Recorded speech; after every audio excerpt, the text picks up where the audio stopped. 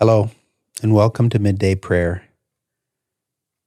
As we begin, let us begin with a time of silence.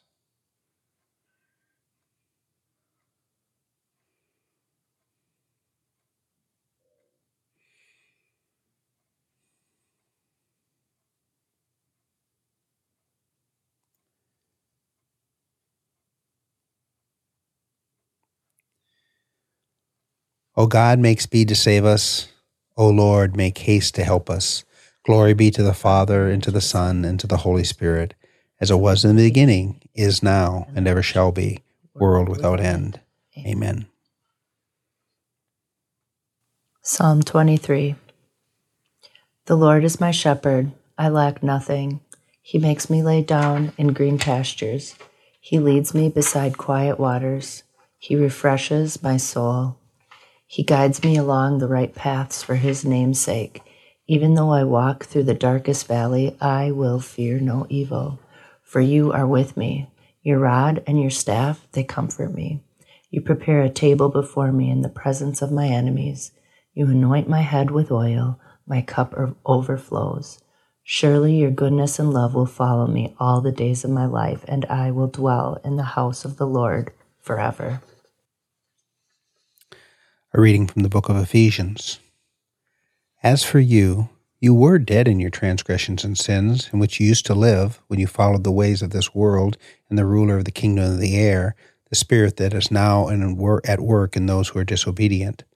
All of us also lived among them at one time, gratifying the cravings of the flesh, following its desires and thoughts like the rest who are by nature deserving wrath. But because of his great love for us, God, who is rich in mercy, made us alive with Christ even when we were dead in our transgressions. It is by grace that you have been saved. And God raised us up with Christ and seated us with him in the heavenly realms in Christ Jesus, in order that in the coming ages he might show the incomparable riches of his grace expressed in his kindness to us in Christ Jesus. For it is by grace that you have been saved through faith. It is not of yourselves, it is a gift of God, not by works, so that no one can boast. For we are God's handiwork, created in Christ Jesus to do good works, which God prepared in advance for us to do.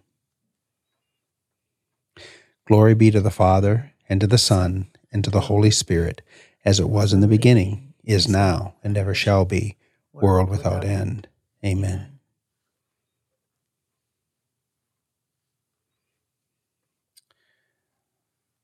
Wash yourself and make yourself clean. Remove evil deeds from behind your eyes, before your eyes.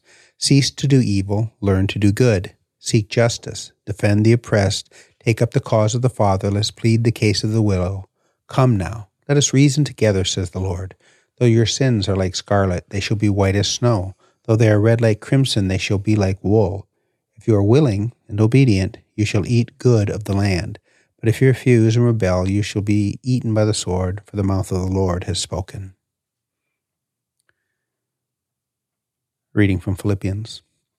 Work out your salvation with fear and trembling, for it is God who works in you, both to will and to work his good pleasure. Reading from 2 Corinthians. If anyone is in Christ, he is a new creation. The old is gone and is passed away. Behold, the new is come. All this is from God, who through Christ Jesus has reconciled us to himself and gave us this ministry of reconciliation.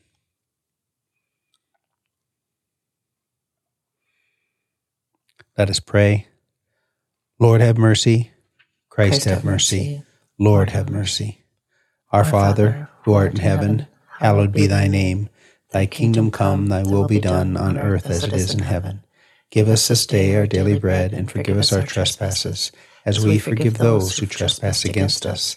And lead us not into temptation, but deliver us from evil. For thine is the kingdom, the power, and the glory, forever and ever. Amen. Lord, hear our prayers, and let our cry come to you. Let us bless the Lord. Thanks be to God. The grace of our Lord Jesus Christ, the love of God, and the fellowship of the Holy Spirit be with us all evermore. Amen.